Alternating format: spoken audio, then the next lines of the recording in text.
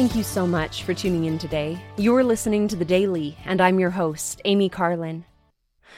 I recently stumbled upon a useful resource on churchofjesuschrist.org.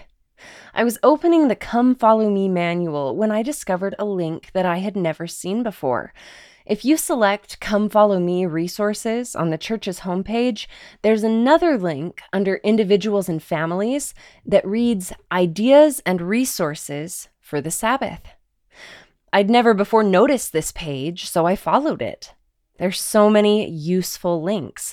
First, the page shows information about Sunday meetings, including information on the relatively new 2-hour meeting schedule.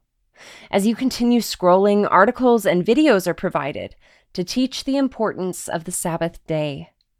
Below these links, there are resources for gospel learning and teaching, from scripture links to magazines, from scripture stories to lesson helps for teaching children. You can also find resources about modern prophets and apostles. Finally, there are a number of links with ideas for personal worship, including Bible videos, music in the spoken word, and daily messages. Each section also contains a scripture emphasizing its importance.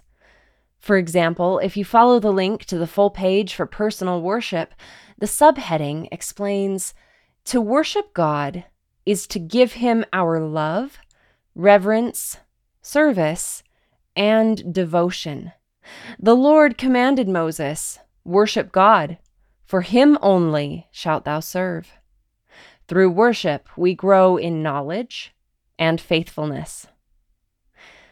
I'm looking forward to utilizing these resources on Sundays after church to keep the Sabbath day holy and keep my thoughts focused on the Savior, His atonement, and the plan of salvation. Thank you again for listening today. The Daily is brought to you by the Church of Jesus Christ of Latter-day Saints.